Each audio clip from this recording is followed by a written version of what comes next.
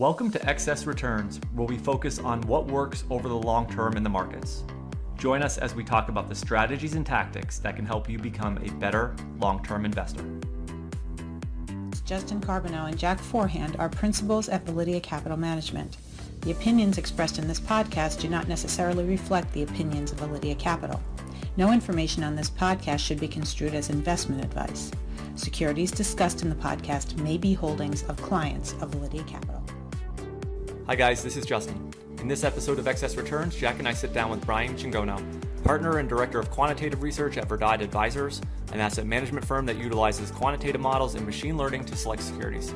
We start the discussion around the firm's research on the drivers of private equity returns over time, and we talk about how small cap levered value stocks in the public markets can seek to replicate private equity-like performance.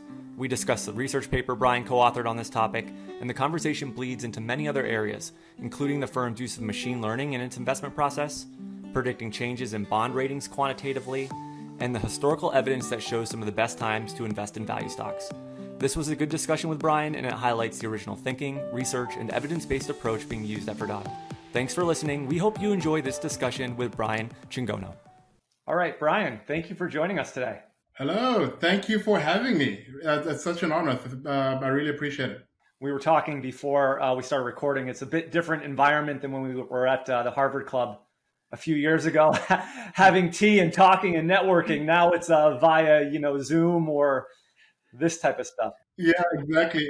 In our virtual world, right? Yeah, right. So we're excited to talk to you about some stuff today. So, when Jack and I, usually what we do is we kind of usually get right to the meat of the topics that we want to talk to our guests about. But I think with you, we wanted to do something a little bit different. And maybe it's a little bit more of the traditional way when guests come on podcasts. But I thought it would be really cool and neat for us to hear the story of Verdad and how you and your partner, Dan Rasmussen, first met and the development of the investment strategy kind of from the very beginning, I guess. I sort of like the story because it was two guys that knew each other that kind of went maybe in somewhat different directions, but then sort of came back together. And now you guys are building something really great with the investment strategies at Verdad. So I thought maybe to start, you could kind of share that history with us. Absolutely. Thank you, Justin.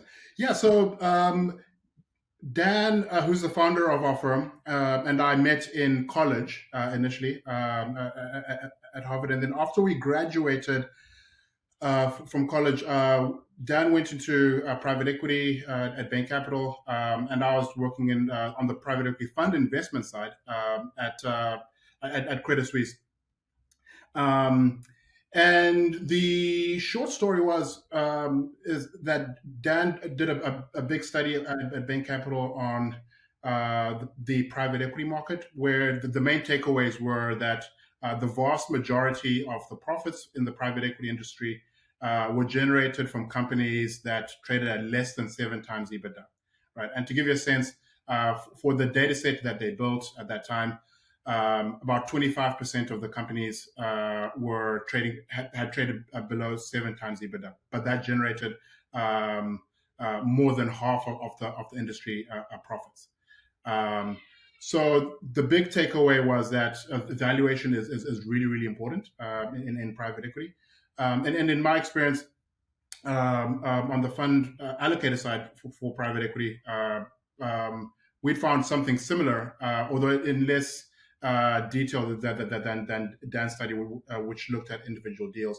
But the basic heuristics we had with that, funds that are able to be disciplined on their size are more likely to be able to access cheaper companies.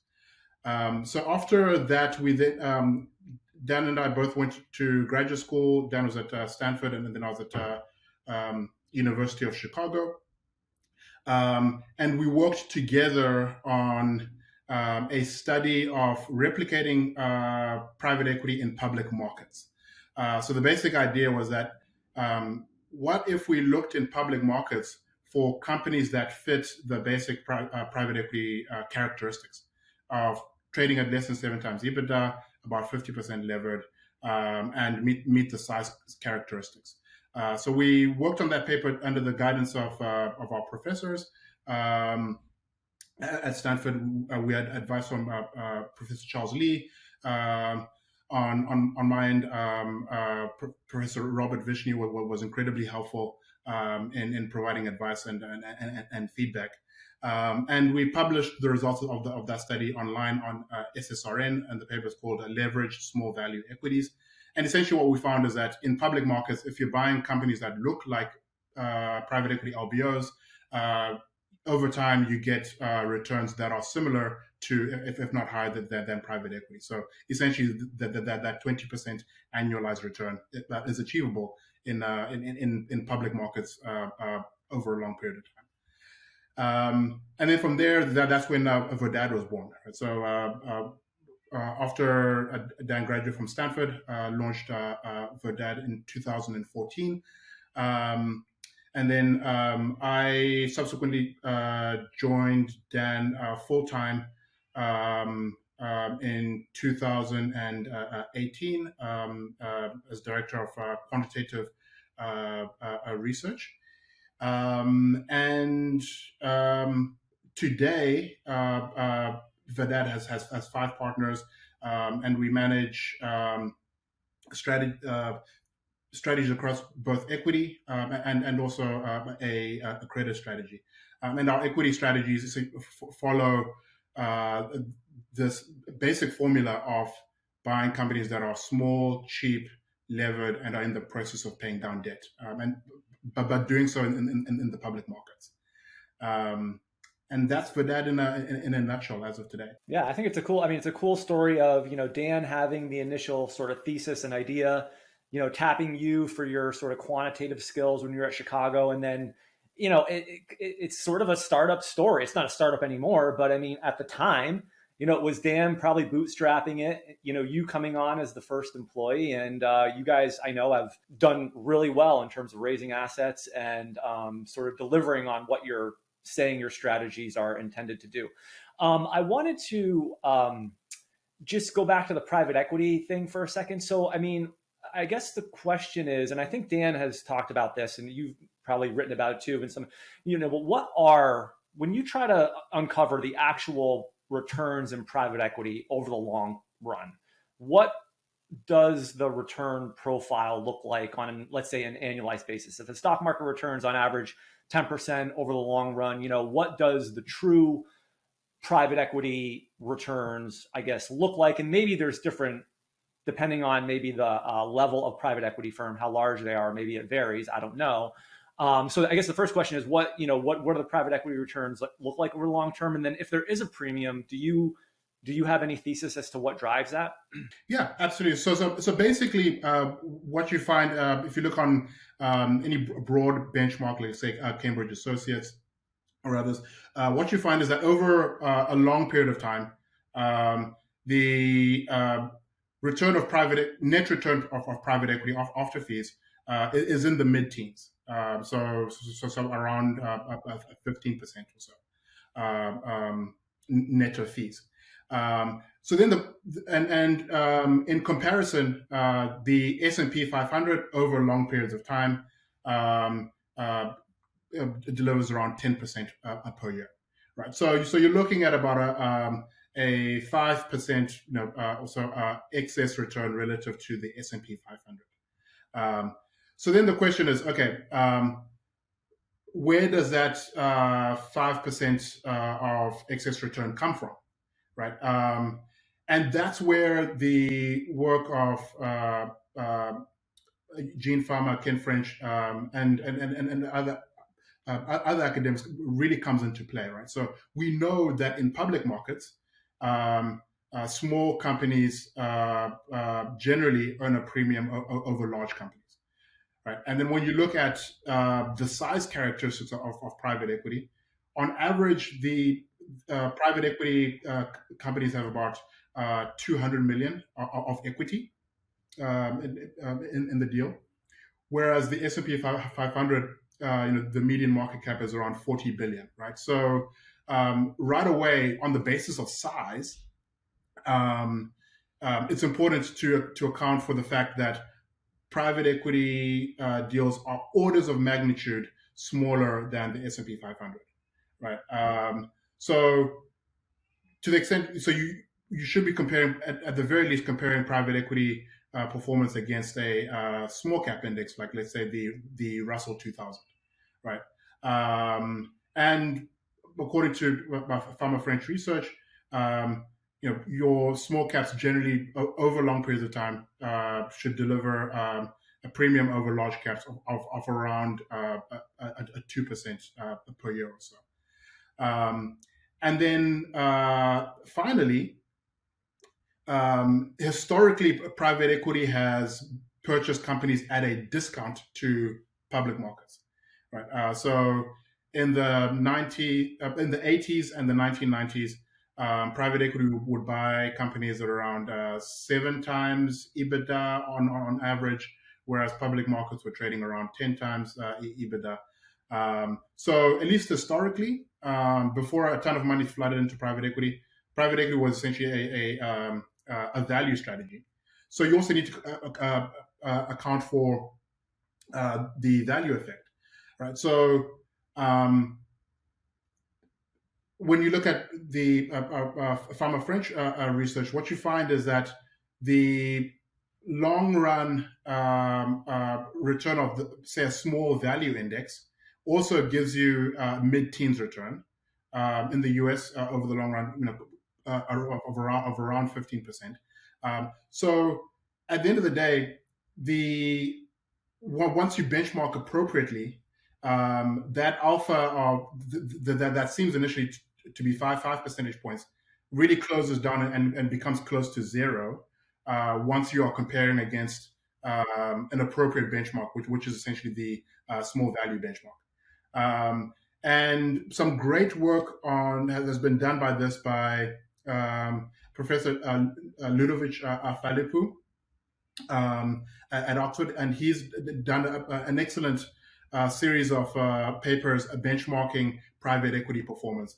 And essentially, what I just summarized is the results of his work, where he essentially took private equity returns from 1993 through to 2011 and compared them against the public available mutual funds. So Vanguard S&P 500, Dimensional Small Cap Mutual Fund, and also Dimensional Small Value Mutual Fund. And he uses the metric of PME, so public market equivalent. And essentially what you find is that the PME is above 1, which means outperformance when you compare against the S&P 500. But then the PME gets close to 1, which means that there's no difference in outperformance between private equity and your benchmark when you compare against, say, a Dimensional small cap mutual fund.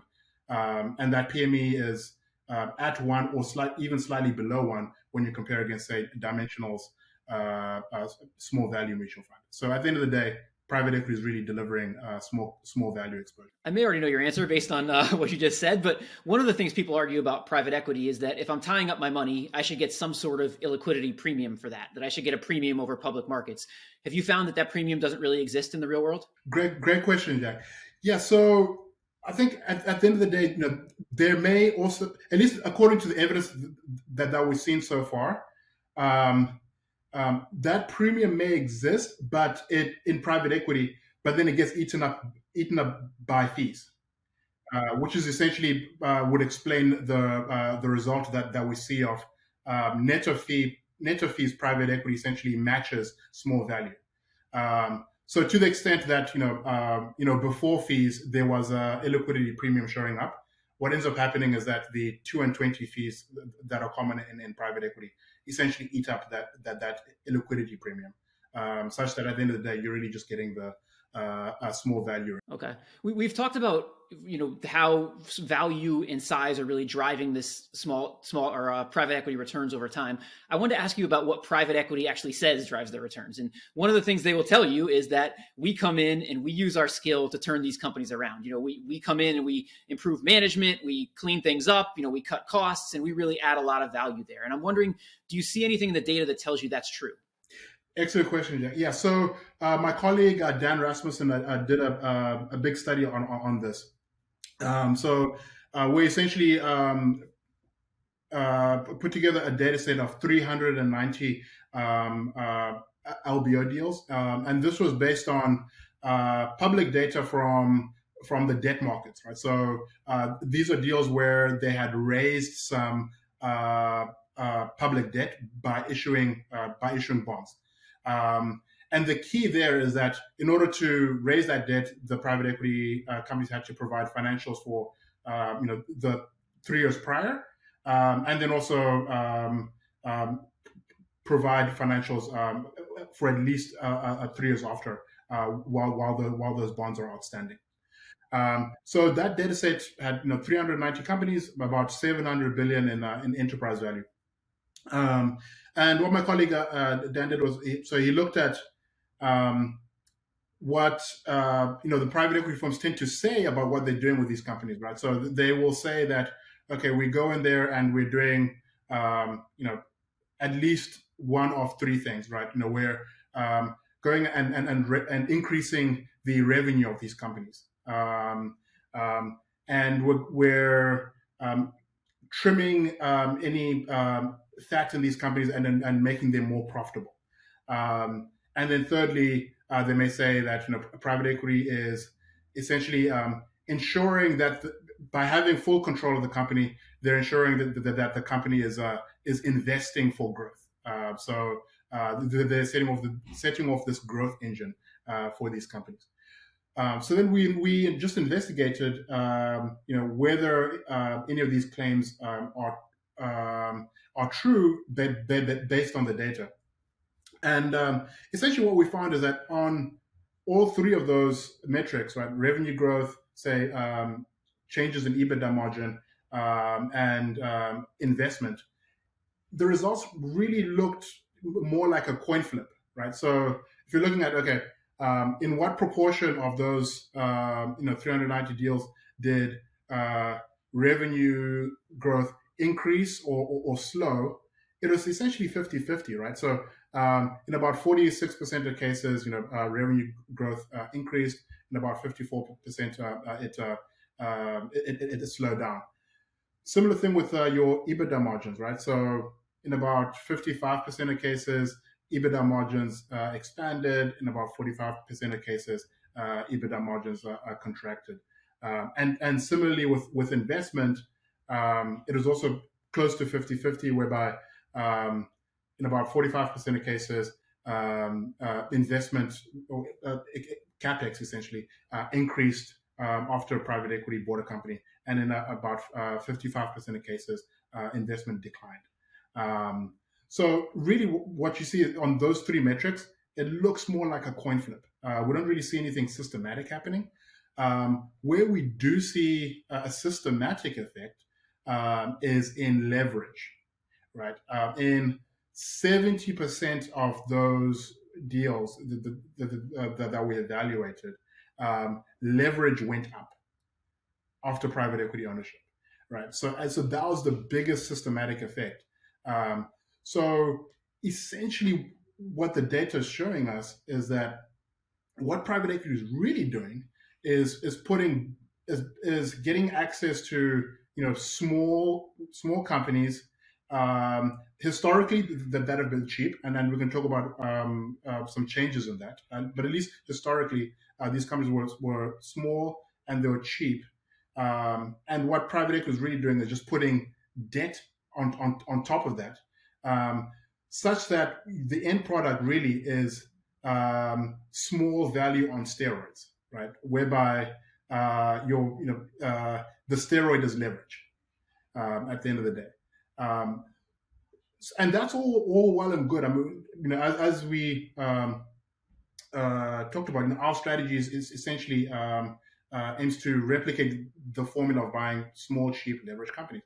But what's changed with private equity now is that valuation component, as more money has flooded in.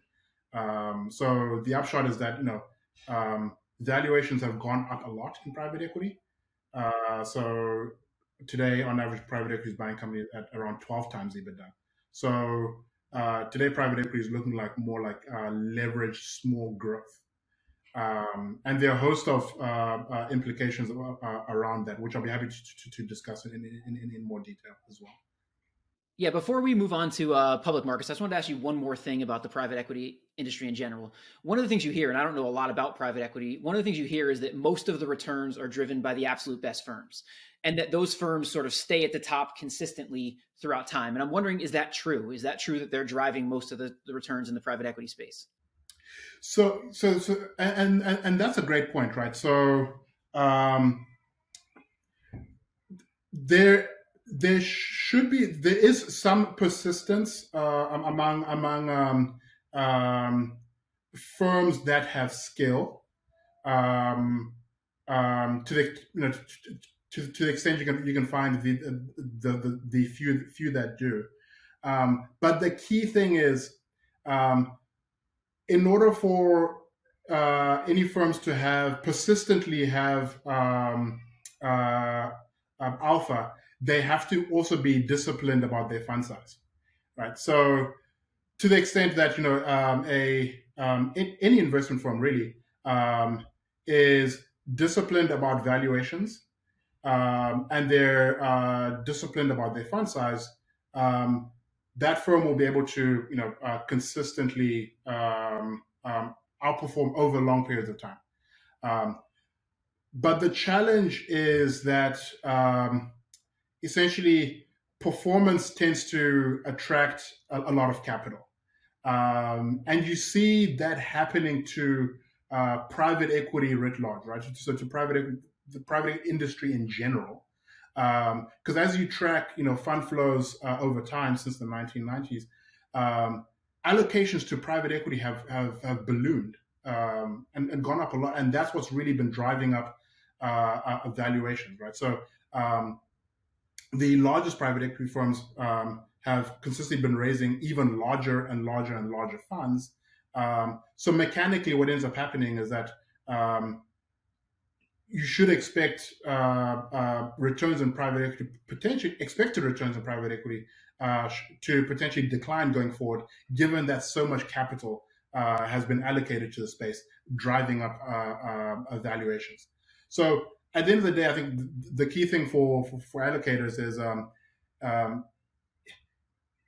the only way to get exposure to firms that have the potential to consistently outperform is really more to focus on process, i.e., are they disciplined about valuations, and two, are they disciplined about keeping their fund size limited?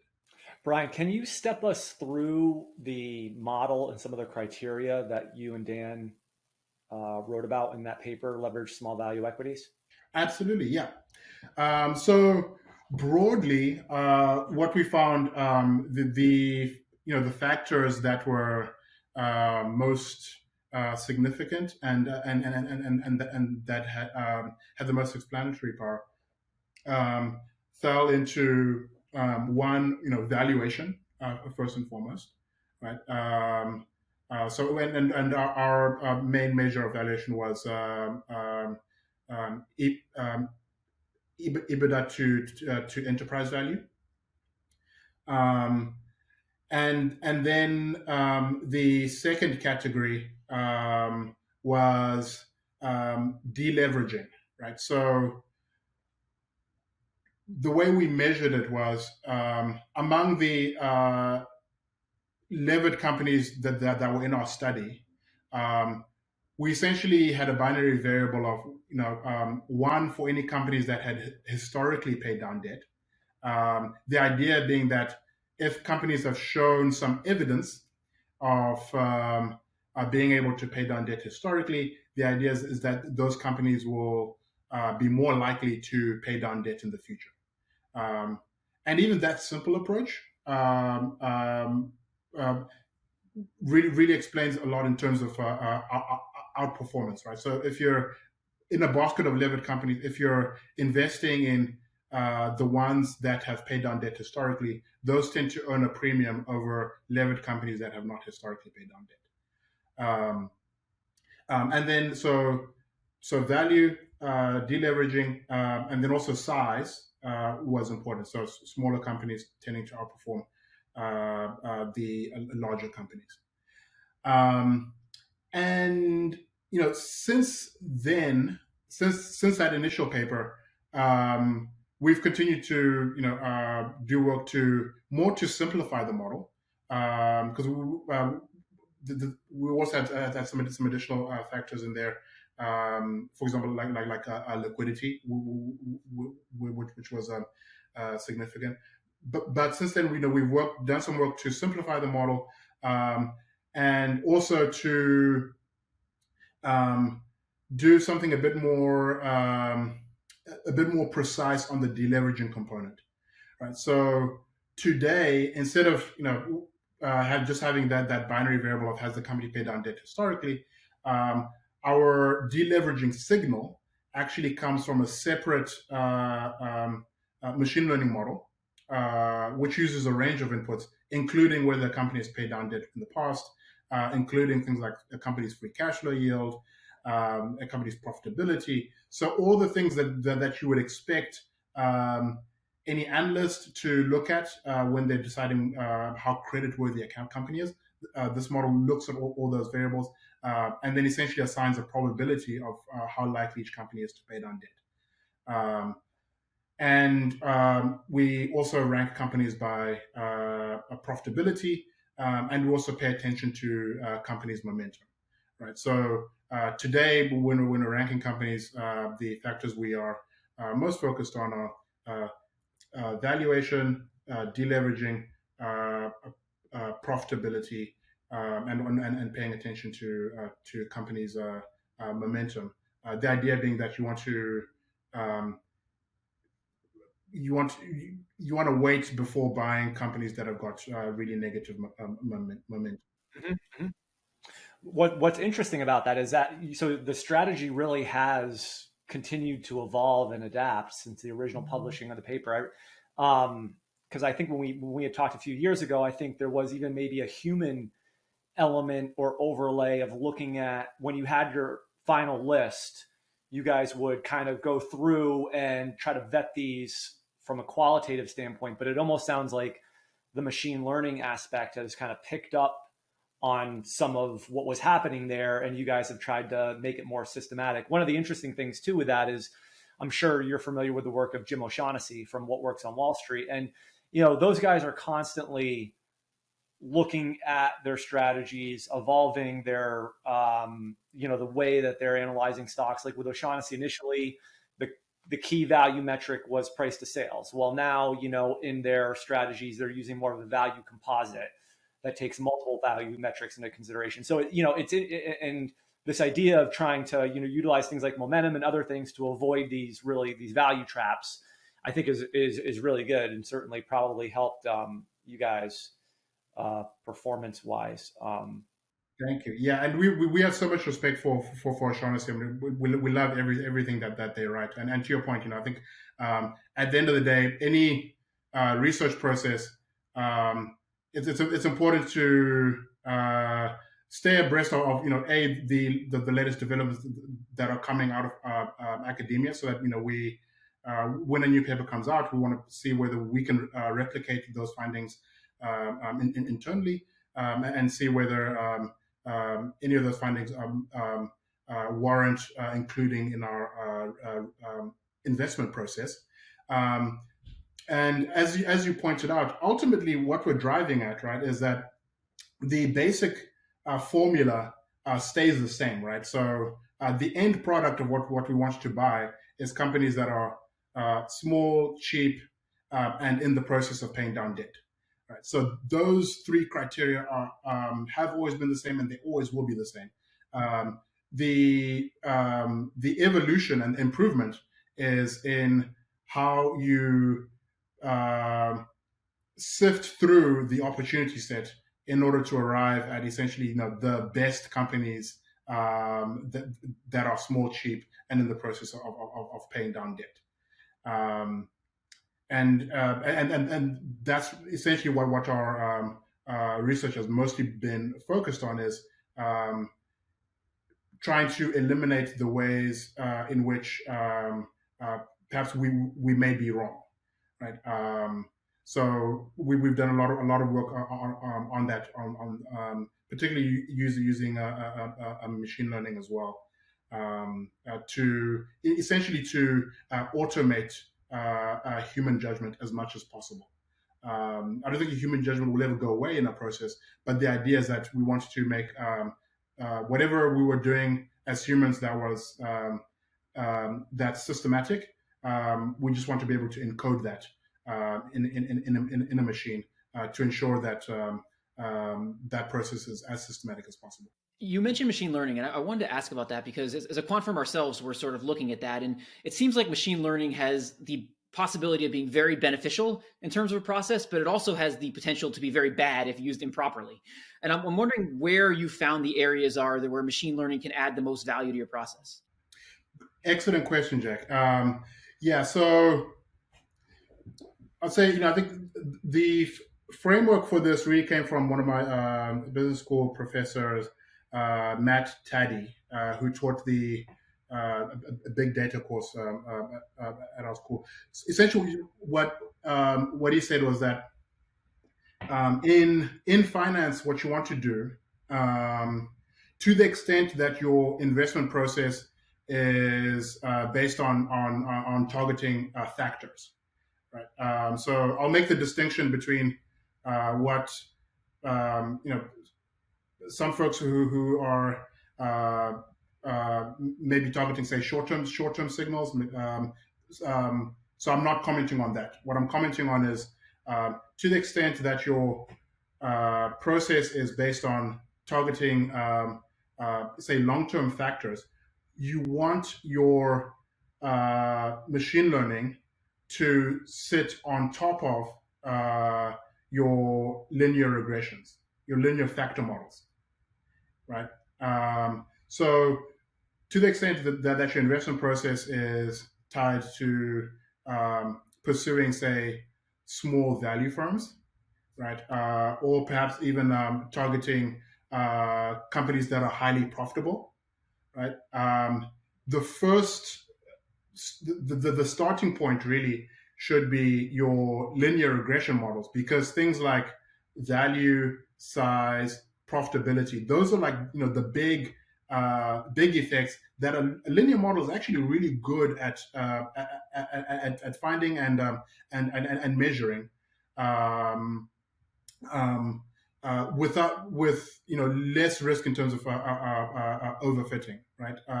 So for your big factors that are linear, you want to use your linear regression models. Where ML can be helpful is in figuring out what is left, right? So once you've got your linear factor model, for every stock, it'll essentially give you an expected return, right? Which is the sum of your coefficient relative to the stocks loading on that factor, right? So, and once you have your expected return, you can just measure based on your historical data, according to this model, what was the expected return on average, and what return was realized on average, and where did the linear model make the biggest mistakes, right? So essentially, what I'm referring to there is you essentially want to do your machine learning on the residuals of your linear factor model. And there are a couple of reasons why it's important to do that. Because one, your ML models are going to be really good at finding patterns that are non-linear, right? So to the extent that there is something in the data that is non-linear, odds are your factor model won't necessarily pick that up very well, and that nonlinear thing is going to be in your error term, your residuals.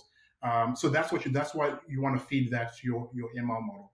And then secondly, your ML models are going to be good at finding interactions, right? So with your regressions, unless you've got the prescience to know that, okay, this factor interacts with another one and you encode that explicitly at the beginning, odds are you won't pick up on all the interactions. Whereas your ML model, using your residuals, will be able to pick up on those interactions. And that's essentially how we've thought about using ML in for equities, essentially as a supplement to our regression models. That makes sense. I wanted to ask you, I know you guys are big believers in value like we are. And I wanted to ask you what you think about what's gone on in the past decade. I mean, obviously things have improved a lot in the past 6 months or so, but before that, we had a very long period where value struggled. And we had a lot of people arguing that there's certain reasons that's happened. Whether it's the Fed has artificially suppressed interest rates, so value doesn't work anymore, or whether technology has broken value, or passive investing and the constant flows that are driving up the biggest stocks have broken value. I'm just wondering how you look at that whole issue of, is value dead, or can we still rely on the past data we use to say that there is a value premium over time? Yeah. So interestingly, so short answer is I strongly believe that value is alive and well, and actually the expected return on value is higher today than it was historically, given where how extreme valuation spreads have become between growth and value. So that's the short answer there. And then backing into the reasons for that belief, with the narrative or the claim about value being dead, I think the burden on proof is on the other side, right? Because if we look at if we just take a Bayesian approach, right? So Pharma French have got data since 1926. That's available on Ken French's website. Anyone can download it. What you find is that since 1926, value has handily outperformed growth. Right? So you've got about almost 100 years of data supportive of value. Whereas I guess the folks who may claim that value is dead are probably looking at the past 10 years. So just from a pure Bayesian standpoint, right? You've got 100 years of evidence in favor of value, and 10 years of 10 years where growth has happened to outperform value. When you weigh the two, 100 years versus 10 years, I still, I would think that the 100 years far outweighs what you observe over the past 10 years. Now, obviously, 10 years, can be, for all intents and purposes, for anyone's portfolio a long time. But at the end of the day, that is probably the reason why value essentially can't be obbed away, right? Because if value was easy to pursue, if it was easy to collect value profits, then you'd expect the value effect to get obbed away. But the fact that you see that pursuing value requires a long time horizon, requires a lot of patience, and the fact that flows of the past 10 years have generally been going more towards growth than they have been towards value, really should tell you that expected returns for value going forward should be a lot higher. Another way of putting it is that the cost of capital for value firms is a lot higher today than the cost of capital for growth firms, right? At the end of the day, and since the cost of capital is an investor's return, value investors should expect to get a premium over growth and the market over the long run. One of the interesting things people debate a lot, as you talked about how wide the spreads are right now, is can you add exposure to a factor like value when it's out of favor, or when you have some indicator that tells you should, and can you earn an extra return with that? And you guys had some really interesting work you did that looked at value in relation to high yield spreads. And I think it ended up being pretty much 100% correct on the backside of the coronavirus here. So I was wondering if you could talk a little bit about what that is and how that might provide a signal for when people should invest in value. That's an excellent point. Yeah. And I think a lot of credit for that goes to my colleague Dan Rasmussen, who's really spearheaded that insight in terms of the relationship between high yield spreads and expected returns for value. And that insight really builds on some work that's been done by the likes of Gene Fama, right? So Fama Fama and French have a paper that they wrote in the 1980s called Dividend Yields and Expected Returns. Their basic idea was that expected returns are time varying, right? And every once in a while, there's a shock to expected returns, and market participants get scared, and prices drop a lot. And in those periods, expected returns going forward are really high.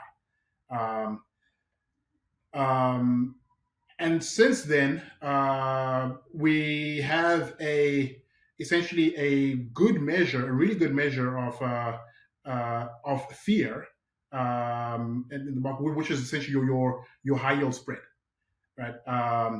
So when the high yield spread goes up, past 6%, which we tend to consider as crisis levels, right? That essentially means that the cost of capital for any for levered firms has gone up. And that's the cost of debt capital, right? And if the cost of debt capital has gone up, then it must also be the case that the cost of equity capital has gone up for those same firms. And as a result, their prices are going to drop dramatically today when high yield spreads go up past 6%.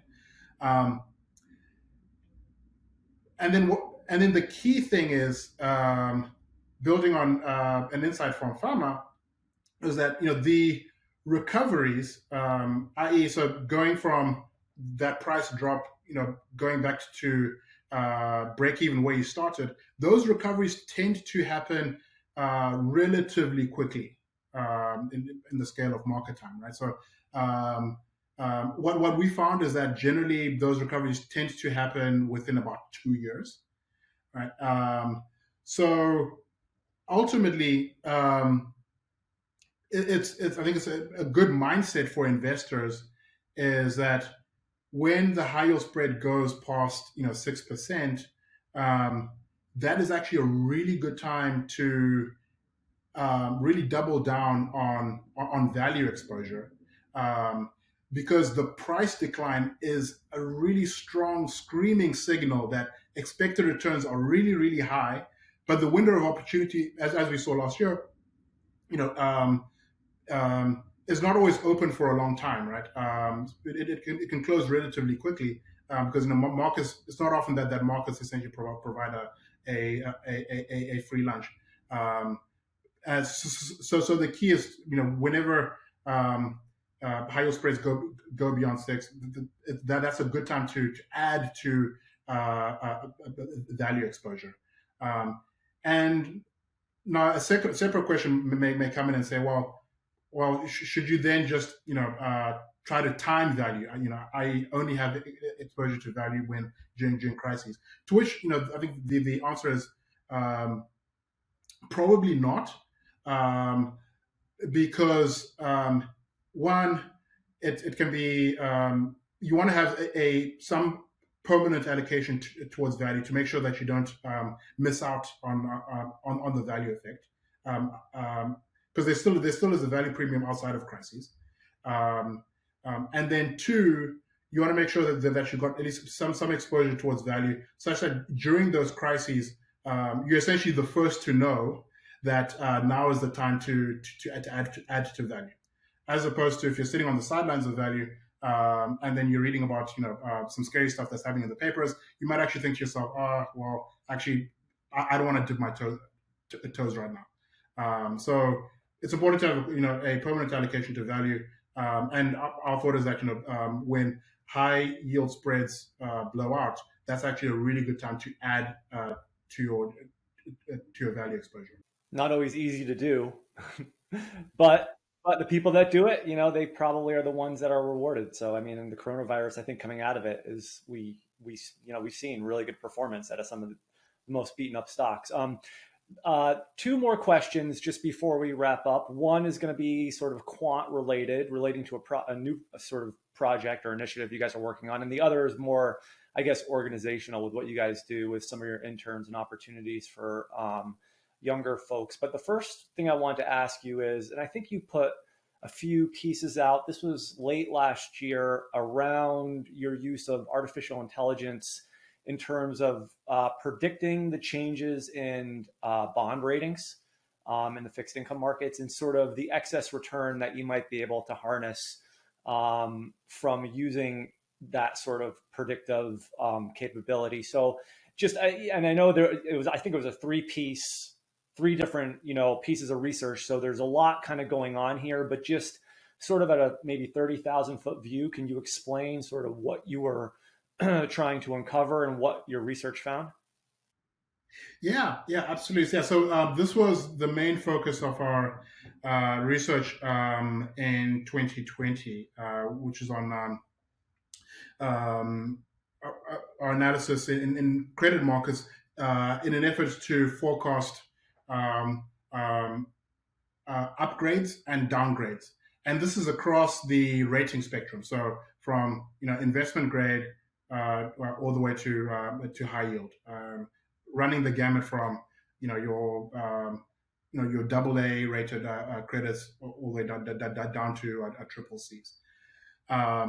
So my colleague Greg Obenschein, who is a partner and a credit portfolio manager at Verdad,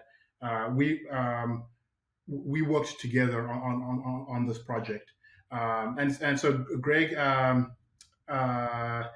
built a massive data set of credits going back to 1997, and essentially what we were targeting was we measured upgrades as a credit moving up at least one notch, say from single B minus to single B, or from triple B plus to double B. So moving a notch up from triple B plus, right? So that essentially was our measure of an upgrade, and then the measure of a downgrade was essentially the opposite. So if a credit moved from double B to double B minus or below, that was considered as a downgrade.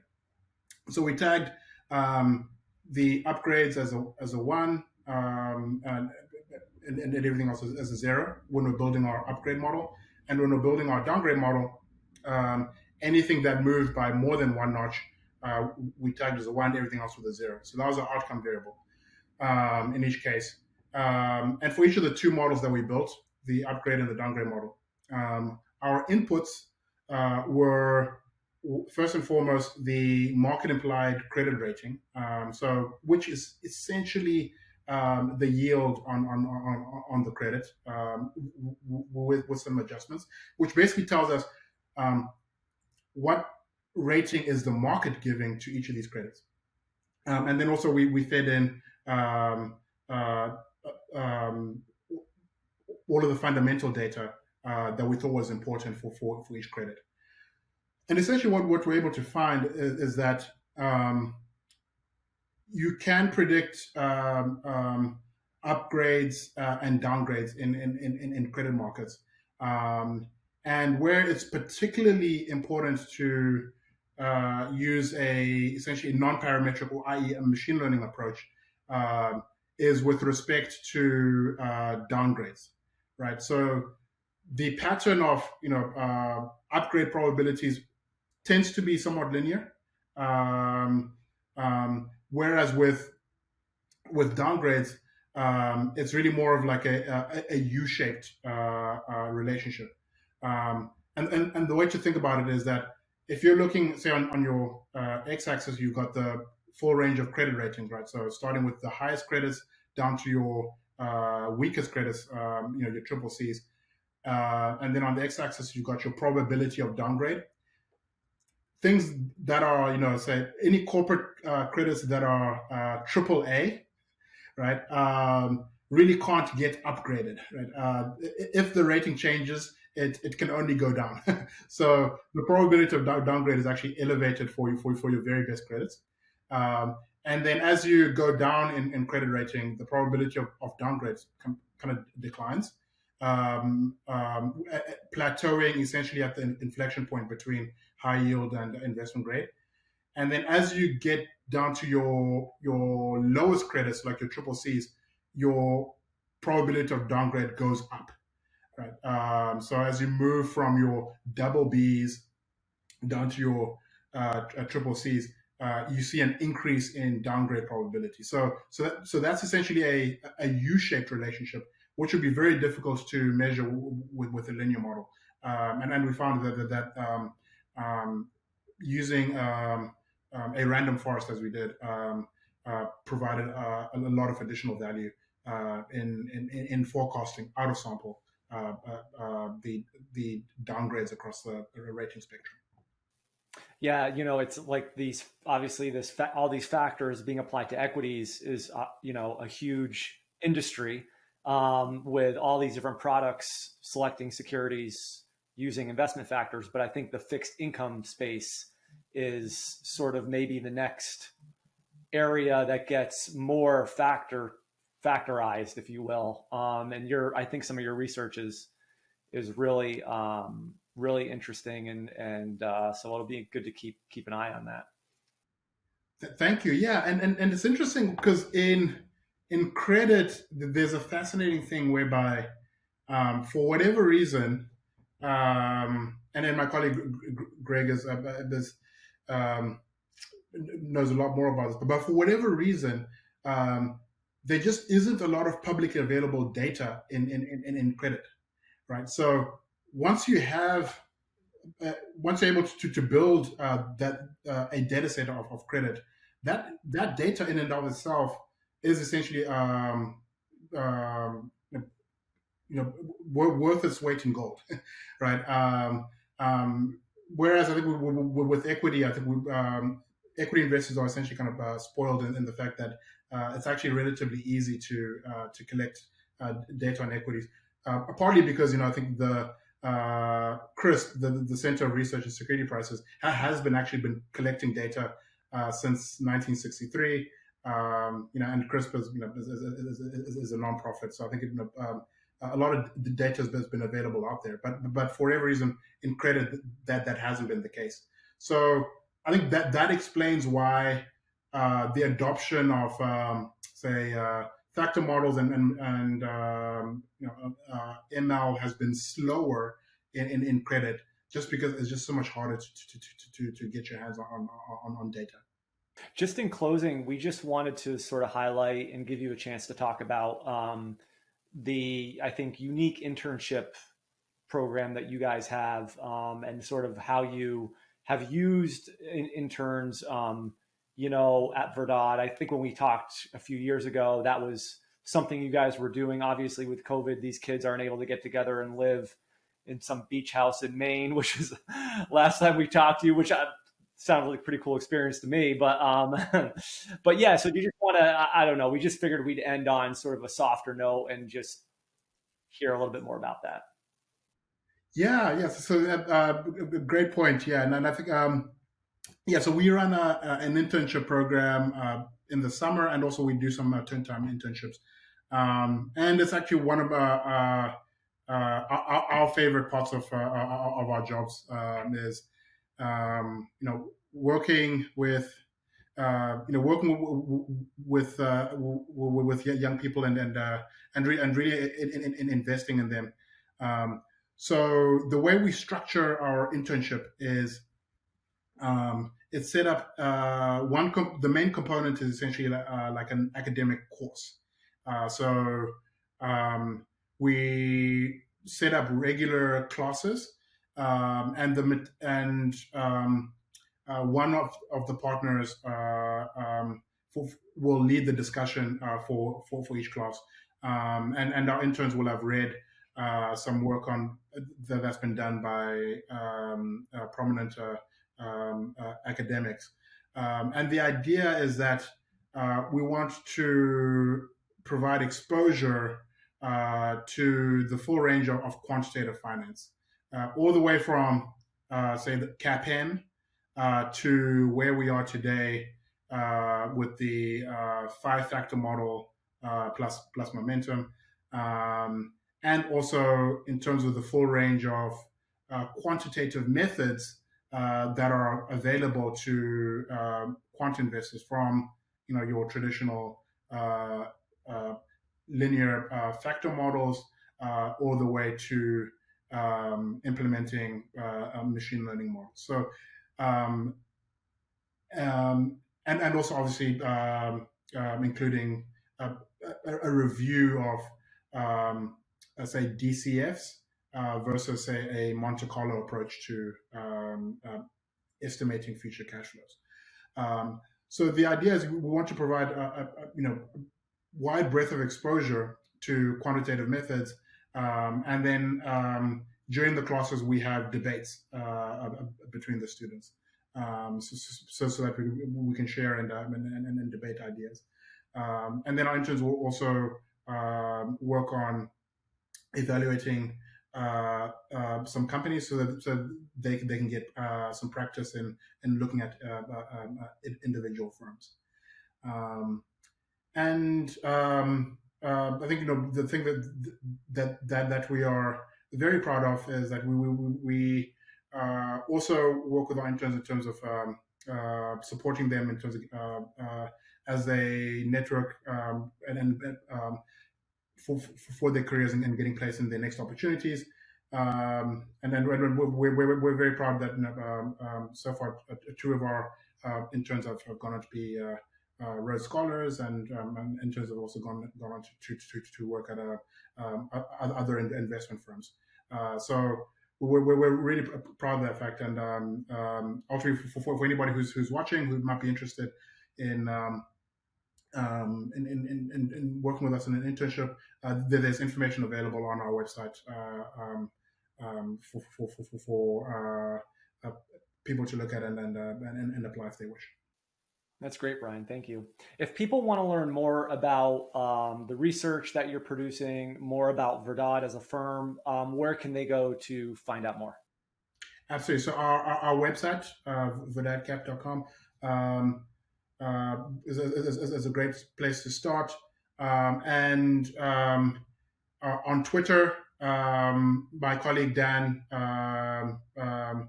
his handle is @verdadcap. And on Dan's Twitter profile is a link to our weekly research, and I think that our weekly research is the best way to keep up with what we're doing on the research front. So we publish research every Monday morning, and that research list we think is a good way to keep up with what we're doing. And then I'm also on Twitter and on @verdadcap _quant. So I think those are the main ways to keep up with us. That's great, Brian. We'll put all those links, and plus the links to your other research pieces and the leverage small cap value paper in the blog post and our show notes. And on behalf of Jack and I, we just want to thank you for joining us. And this was a really good conversation. So thank you. Thank you so much for having me. I mean, it was such an honor to be here with you, and really enjoyed the discussion. So thank you so much once again. Thank you. Great. Thanks. Hi, guys. This is Justin again. Thanks so much for tuning into this episode of Excess Returns. You can follow Jack on Twitter at @PracticalQuant and follow me on Twitter at JJCarbonneau. If you found this discussion interesting and valuable, please subscribe in either iTunes or on YouTube, or leave a review or a comment. We appreciate it.